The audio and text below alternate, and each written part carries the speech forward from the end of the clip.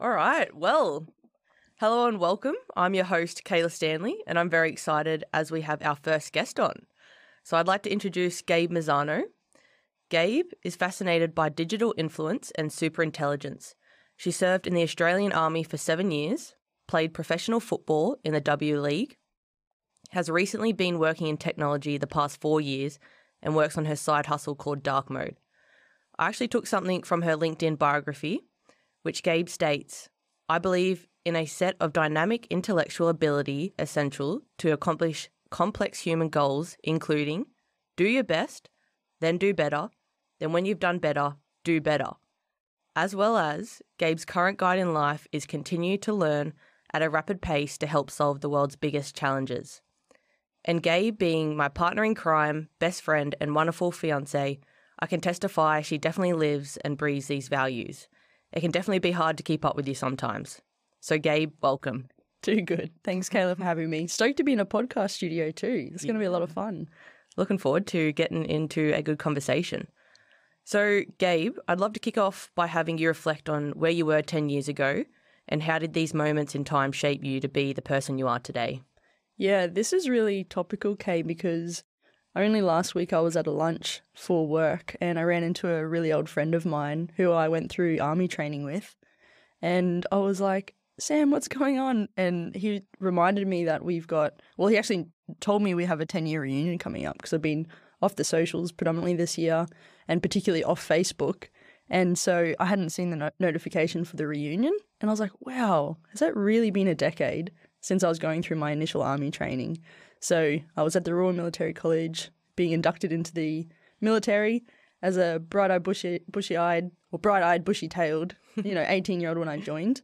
But 10 years ago, I was 20 and I had just finished my army training and embarking on that whirlwind of a career through army, which subsequently led me into a host of things, which has brought me to where I am today. So it's amazing how quickly 10 years can go. Yeah, so you, from my understanding, you joined the army at 18, right? So you had pretty much just finished your 2 years at Duntroon. Yeah.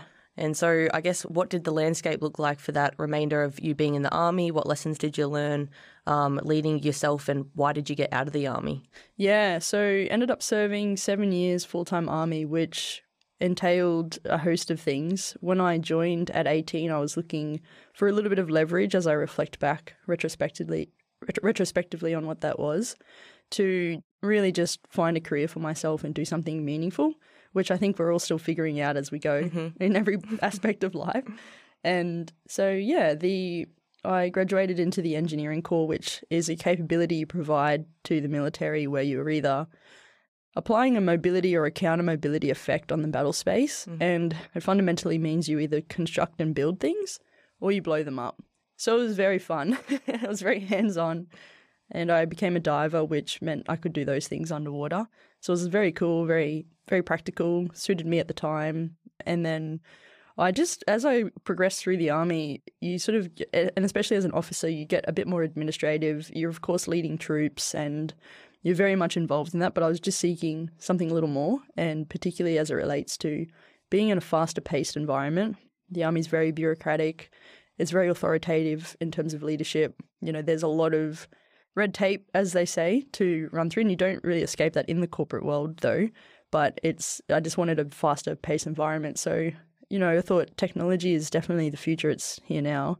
It's shaping everything we're doing. And so I thought what better way than to dive headfirst into that, into a very big multinational technology company. I got out of the army. And in the interim there, I was also playing professional soccer, as you alluded to, which was a childhood dream of mine. I sort of came to a crossroads in between those two transition periods I spoke about, in between army and tech. So, yeah, I think for me, my personality style is I'm always building new self-awareness tools. I do a lot of psychometric tests. I'm always reflecting on the person I intend to become and who I am as a person, but I'm very high energy. I typically don't like to stick to task for that long. So I want to always be on the move and be on that next frontier. So it sort of took me on a journey over the last 10 years to be quite multifaceted in who I am as a person and what my careers have entailed.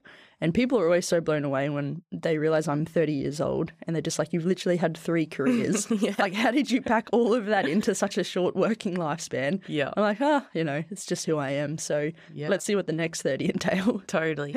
And we'll definitely get to the technology part, but I just wanted to go back to when you were a diver and touch on the point where, you were selected to be one of the first females to be a diver. And what was that experience like, being the only female amongst 30 men, I believe, doing that course and training? Yeah, really interesting because, so I had an opportunity to do the dive course. I only brushed across it just before, so thanks for bringing it up, Kay. But what it meant was I became the first female in the Australian Defence Force to get the Army work diving qualification, which in the regular Army is the closest thing to a Special Forces capability that you can get, except not being in the Special Forces side of military. And so what came with that was having to prove the physical and mental aptitude to be able to do such an arduous course and capability and speciality. And it was at a time, and I'm not too sure how much the audience would know, so I won't assume any knowledge, but the Chief of the Defence Force at the time, General David Morrison, came out very publicly to say, basically, if you're in the Army and we open up these combat roles to females, if you don't like it, you can just get out. So it was a very direct, this is the way it is now. And particularly with the rise of women in the workforce and, the equality, the diversity conversation, I came through at a time when it was right place, right time, but also for me, right time in my life, right person to sort of come through. So when I was finishing my specialisation training through that first 2.5 years in my Army career, I got asked to do the dive course, and my instructor just came up to me really casually and was like, hey, we're going to put 5 officers on the dive course. Would you like to do it? I was like, yeah, sounds cool. He's like, so he kind of looked at me briefly like I should have known. And he was like, you're going to be the first female to do it. I was like, okay, no worries. Like, I'll make sure I train. And I was like, what's the requirement? So I went through this process of understanding what it was, and I had to train really hard to get to I'm not a big person. You are definitely someone that cannot train for like 2 weeks and then you still smash out like a 5K run in like 22 minutes. Like. Good genetics. Because of ADD. Yeah, so I was pretty fit by that time. And I'd always played soccer. So the Army made me very strong. I was able to do like 10 cadence heaves. I was pumping out 60 to 70 push-ups in 2 minutes as the basic tests entail. But the Army dive course was so much more physically testing because it's a series of about, I think it's 8 to 10 different exercises you have to do to prove you have the physical fitness to be able to perform diving, because diving is very physically arduous. There's a lot of times in the dive course where we were diving from 7 a.m. till 1 a.m. the next morning, 3 dives a day, and we would do that twice a week. If we weren't doing that schedule, we'd do 2 dives a week, 2 dives in the day. So it was still a very, very big task. And you're taking and shifting a lot of big equipment, cylinders, vests, like concrete blocks, big obstacles, welding equipment. And you're like ferrying these things from one end of the wharf to the other. And so it's very full on. Yeah. How was you obviously had to learn becoming a strong swimmer, but also going underwater for long periods of time. How was your mental capacity with that, and, making sure that you're focusing on your breathing and not stressing out? Because I know I've done snorkeling, and even me, I'm like, I have to get into this zone to go underwater and just be calm. So how was that for you? So it certainly started in my training to the lead up of the course, because I was never a strong swimmer. I used to wag all the swimming carnivals at school. I love the running carnivals, so I was sweet for running. But started there for me. And I remember the very first time I got out of a 300-metre swim, because I just am the sort of person that's like, okay, it's a 300-metre swim. I'm just going to go do a 300-metre swim. And I got out of the pool and I was like, holy shit, I have a whole new respect for swimmers, because it was just so difficult. Yeah. I had to really train for that. So yeah, the mental part of being comfortable in the water is definitely something else. There was a mentality of being in a big group. There was 20 of us that started the course. About 15 of us graduated the dive course. But it was a feeling of we're all in the same boat, mind the pun, where everyone was there out in the middle of the ocean or having to dive 30 metres underwater. So there was almost this herd mentality of being comfortable because everyone else is doing it. But yeah, just like I learned the power of breathing then, especially because one of the aspects of the dive fitness regime was to be underwater for 25, 30 meters. So the breathing exercises came into it a lot. And then just certainly like bringing a calmness to the mind and being really calm under pressure taught me a lot about that. And there was even a lot of action drills that we rehearsed often. And every time before a dive, we would go through all the safety mechanisms and action drills if something was to go wrong. And a lot of the time, if you either lose air in your cylinder, if you see a shark, if someone's like drowning, you know, if shit's hitting the fan, you have to like calm your mind and think about the task at hand and just move through that. And I think practicing that skill set was really vital and helped with other things like being comfortable in the uncomfortable. Yeah. I guess what are the main skills that you feel like the Army did teach you? Because I know that you do control, you know, pretty frantic scenarios very calmly. I guess what are those main skills that you do feel like you developed from being in the Army? Yeah, so many. I guess like for me it's there's a lot of opinions. Should you join the Army? Should you not? But I guess if you were coming out of high school, what would be the key things that you feel like that you developed from the Army that you think that you probably wouldn't have got from the corporate space? Yeah, I think my recommendation on joining the Army, if you're ever thinking about it, is if it's something you're drawn to for whatever your own motivation is, it's so worthwhile. You'd want to be joining the right area and at the right ranks suited to your personality though as well, so take a look into that. But there was a host of things. For me, if I reflect on where I was before I joined the Army, I was getting a little bit out of control, partying a lot. I had no real direction. I had always been like a leader in my family and in my school too, so I came to this crossroads where I was like, I need to do something with my life. So the Army definitely put me on the right path, and it taught me how to be disciplined, a lot more structured. It taught me how to really show up in the face of adversity. And it taught me like a lot about myself that I would have never have learnt before. So many times we would go on like sleep and food deprivation exercises, and, you know, the strongest characters come out in the face of those moments of adversity. Yeah. And it was just like, wow, I can really do really special things because of the way I'm performing under really stressful environments. And until you put yourself in those experiences, you don't know what your limits are. Like, you know, we both watched Ned Brockman. That's very topical at the moment. Yeah. Just like, how on earth has he done that? And it's just like the body is so incredibly capable. And I think it's really rare. There's only very few people that actually push themselves to those limits physically, mentally, and what it means to be a human capable of having a readiness in the world. And only until you go through those moments, which I experienced throughout my Army career in certain contexts, do you realise how far you can push yourself. So that taught me a lot, and I honestly feel like I can approach anything in life, and I feel like I can learn anything in life, and I back myself to do anything I choose to do. And so that was definitely formative in my Army times. Yeah. Just so you've, you know, been in the Army, you're playing professional soccer, and then you come out into the corporate world. So I just want to touch on briefly around, I guess, those identity shifts, right? So you've had many careers, and how have you managed, I guess, those identity shifts and moving into the corporate world now and where you are currently, I guess, being more of a technology leader? How do you deal with that?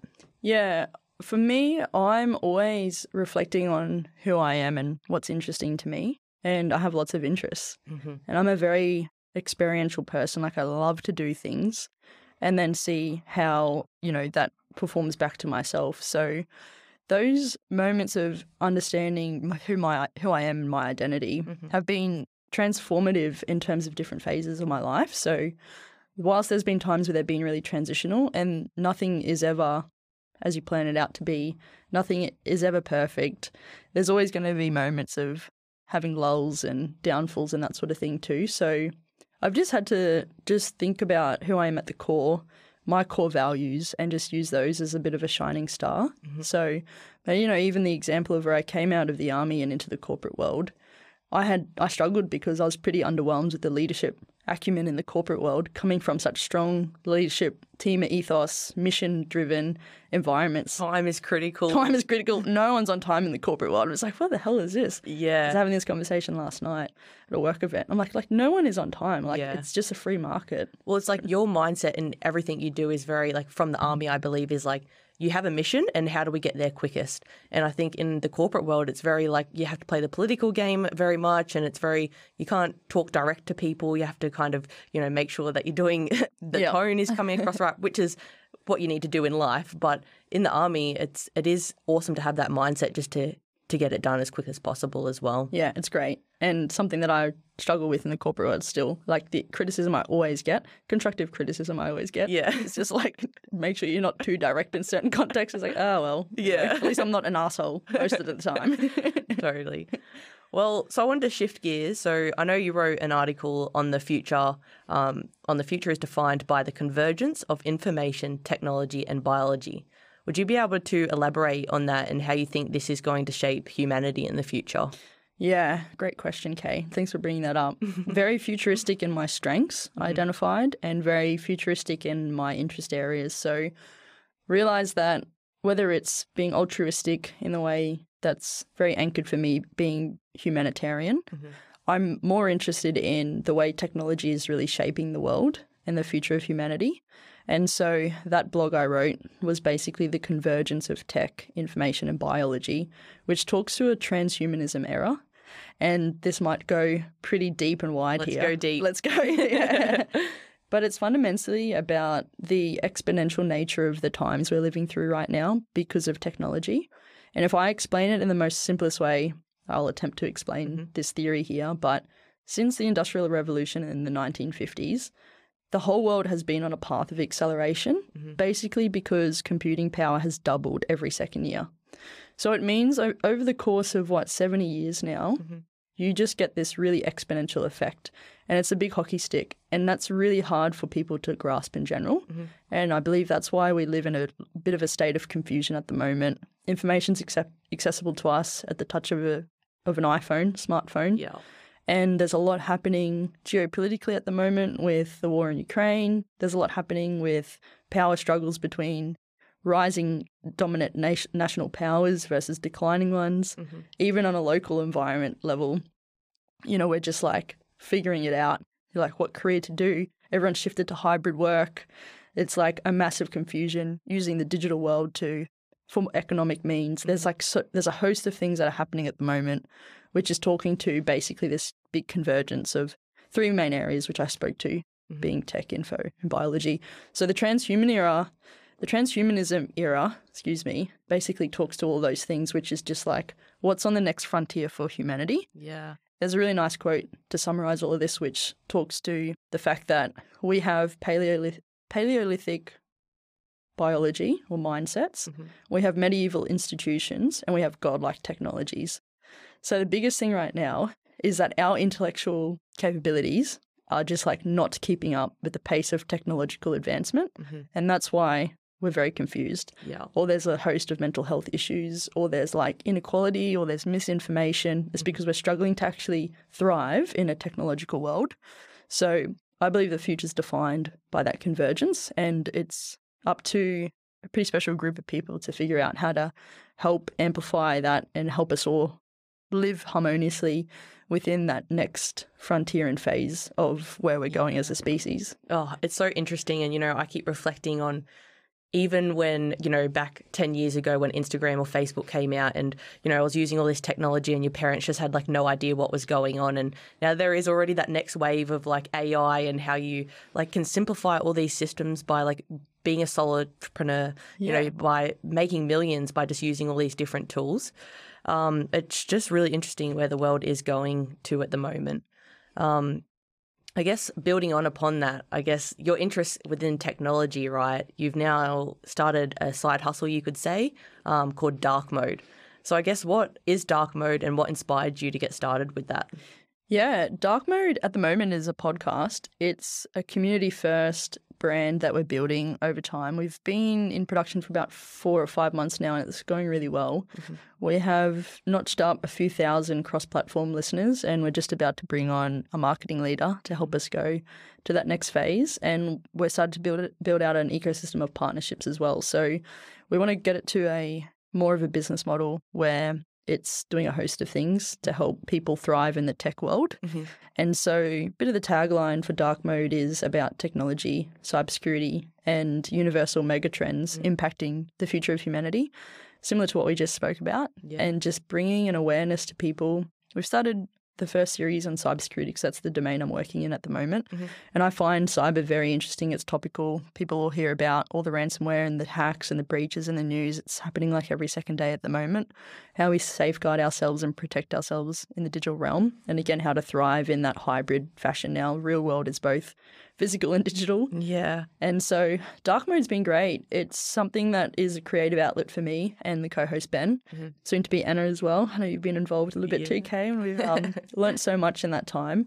But yeah, certainly the next phase for dark mode is to just bring a lot more value to people around those tech trends and really just forecasting predictions and bring in elements of transhumanism, helping people understand even exponential effects, understanding how to live a healthy digital life in social media and regain focus, how to upgrade their mindsets, and, even just like life hacks, which I know that we're both pretty passionate about as it relates to getting good sleep.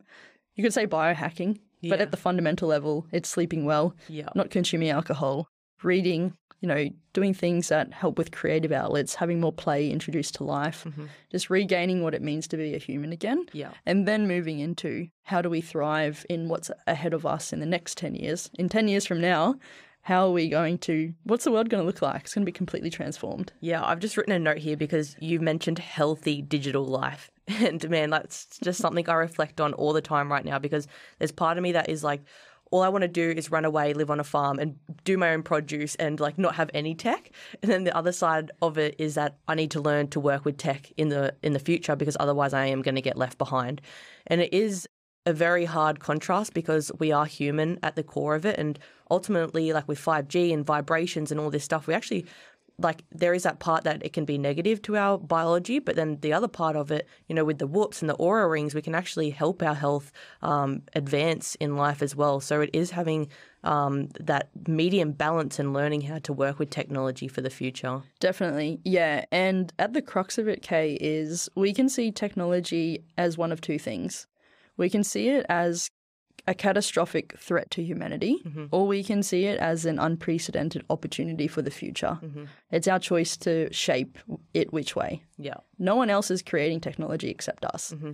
Yeah. We shape our tools and our tools shape us. So we've got to really look really hard. We've got to find leaders. We've got to find communities of people that can think very critically about how we're building technology, and especially as it relates to AI, given the ethical dilemmas and the fact that there could be a singularity, there could be an alternative intelligence that becomes smarter than us. That's a reality. But it's like, how do we actually shape and build that technology for it to be an unprecedented opportunity as opposed to an existential threat? So that's probably the area I'm most interested in at the moment. There's a lot of really incredible thinkers. There's a Future of Humanity Institute based out of the US. Surprisingly, there's a lot of Aussies as well shaping this argument, which is very inspiring for me. But yeah, it's certainly topical, and would love to invite all of your listeners to send me a few recommendations on what they find interesting. And also just head over to dark mode because this is where Gabe talks about all of this in much more depth. I guess what's some technology that you're really excited about that's kind of popping up right now that is going to shape our future? Oh, yeah. I mean, we're in the midst of cloud computing right now, so no longer, and, potentially your younger listeners would have no idea what the old world used to be like when you literally had IBM created like a full room of a mainframe, and it was literally on-premise hardware of stacks and stacks of computer chips and all sorts of stuff, right? Connecting to having internet connectivity. And then the rise of the internet and just like the next generation of connectivity. Of course, we're in the 5th generation now, which is 5G.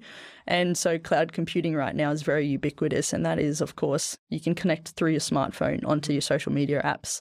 A lot of big enterprises are moving into the cloud, so they're not having to host their own on-premise hardware anymore. It's a big shift that we're living in at the moment, and that's accelerating at a crazy pace. But I'm more excited about things like quantum computing, which is just like a whole nother realm of even just redefining what physics is. Lots of unknowns that we don't have any idea about. It's surprising once you rabbit hole things and get under the covers that there's so many things that people we just don't know about. So we need a lot of good minds figuring that out.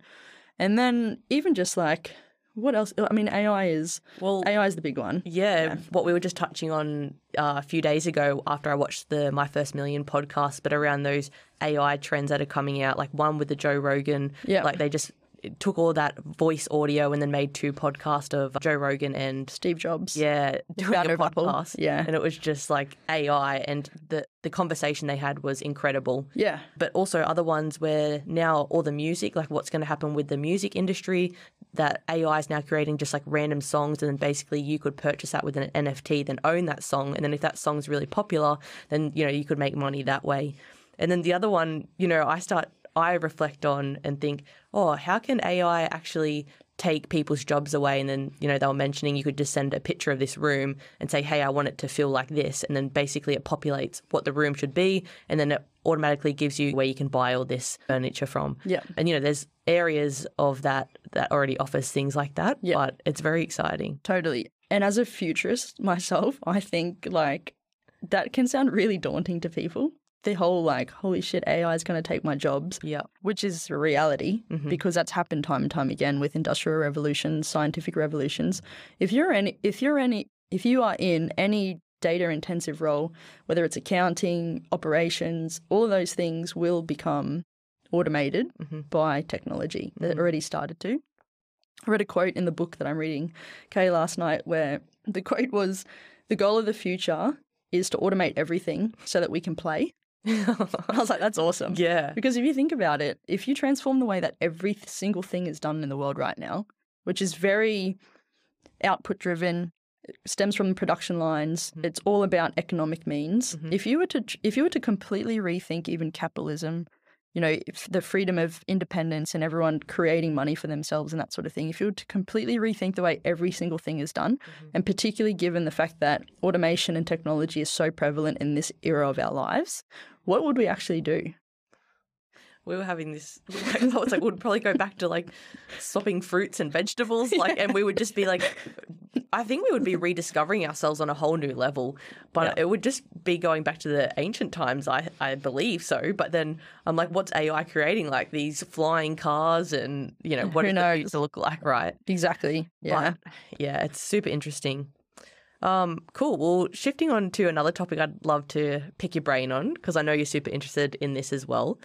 But I know we discuss this a lot, and the topic of effective altruism. So I would love you to explain to the audience what that is. I know you're going down a rabbit hole of like, even what does my future look like? How can, you know, I give back, and what does that look like? And I guess, you know, what does that look like, and potentially what you're trying to achieve, what the potential is in 10 years' time. Yeah, I love it. Effective altruism sounds like lots of syllables and big words. Potentially people have never heard it before, so let me explain.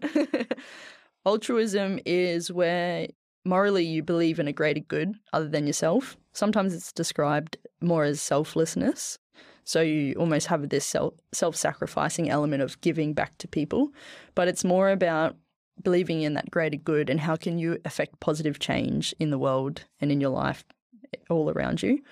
Effective altruism is basically like, how can you do that the most effective way, using rationality and logic and measuring how you put your time, resources, and energy towards creating good outcomes.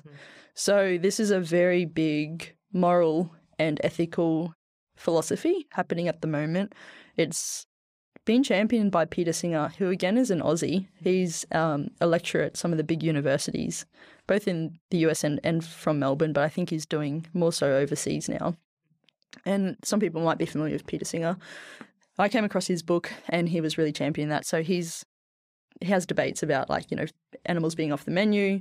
We sat down for 2 hours on a Sunday, watched the debate, took notes and spoke about it. That's what our weekends look like. Making me listen to podcasts and taking notes, and then, you know, going on. Like, even when you discovered effective altruism for like a month there, basically she was going to donate all her whole wage to, it would live off I don't know what. Charity. Yeah. Which is great. But like effective altruism is also not just about like donating all your money or. Exactly. And yeah. Yeah, so it's basically like, if myself as Gabe, as a high-earning individual in technology with pretty good energy, with high energy, pretty good intellectual capability, with a network of people I can tap into and all the skills that I have, if I chose to do something to improve or solve the world's biggest problems, what could I do right now? And it's about having some data points and some reason behind what you choose to do. So examples of effective altruism really simply are like donating to charities. Unfortunately, sometimes you don't get the most output from charities because of the cost of doing business, or, you know, the processing cost of donating the money and whatever else. So there's a few really good brands spinning up that measure that, which is awesome. But yeah, effective altruism is definitely something that anchors me in terms of solving the world's biggest problems. That quote you mentioned at the start, Kay, and how I choose to tackle something that I believe is big enough and audacious enough for me to make positive change in the world. And I'm certainly at another crossroads in my life to figure out what that is, because if I think about effective altruism as the banner, and then I think about, okay, well, what are the world's biggest problems? I could probably name about 6 that need immediate attention. Poverty, of course, is one. Economic inequality around the world, which links to poverty. There's structural reforms required of education and healthcare. There's genocide, wars, mass murder, violence. And then there's technological frontiers like unethical use of AI and that sort of thing. And there's probably 1 or 2 others there where you can list them out. So for me, I've got to figure out which one to tackle, build a community around, and, you know, keep having these conversations like we are today to work it out. Yeah, no, it's super interesting. I guess from obviously being my partner, I know that I just want to touch on like the personal development aspect of it as well, of you being a human being, and you touched on the alcohol and I guess the biohacking and things like that. But I do know that words and communication are very important to you, and also the belief systems and the thoughts that you have. Basically, the thoughts that you have are the feelings, and then that basically creates an action and then your result. And so when did you start to mindfully pay attention to your thoughts and your beliefs to shape who you are? When did that start? When did that start? I haven't actually asked you. When did that start? It would have started when I stumbled upon the quote from Nikola Tesla, and I believe that was towards the end of my army career. So it would have been 7 years ago now, thereabouts. Well, probably less than that, 5 to 6 years ago when I first stumbled upon it. And the Nikola Tesla is basically the genius. I think back in the excuse me, Nikola Tesla is basically like the genius that underpinned like finding electricity, and like, you know, he was sort of the understudy of a lot of the big greats, and Elon Musk, of course, called Tesla after him. So his quote is, to know the secrets of the universe, think in terms of energy, vibrations and frequency. We throw out a lot of quotes in this podcast. I love it. Yeah, so that's really interesting to me, because then I think, okay, well, what is energy? Like, and, you know, when you and like a lot of people would resonate with, when you meet someone, you can feel their vibe. Yeah. It's like good vibes only. So for me, when I, again, just went into another rabbit hole of like, what is that? I realized very quickly that your thoughts are everything. And then I read Think and Grow Rich. I understood the power of language, rhetoric. You know, I saw that diagram I've explained to you a few times, Kay, where if you pour water into a plant and you speak to the plant, you know, your words actually have a scientific grounding of having different waveforms and vibrations into the water. And so I was like, wow, that's really interesting. So kind of like a bit of pseudoscience-y, looking at things that might not yet be defined, which a lot of things aren't, by the way, as we spoke about before. And so I realized that, okay, if there's one thing that I can control, it's certainly the power of my mind. And look, as an athlete, I was pretty good, but like I definitely wasn't disciplined enough.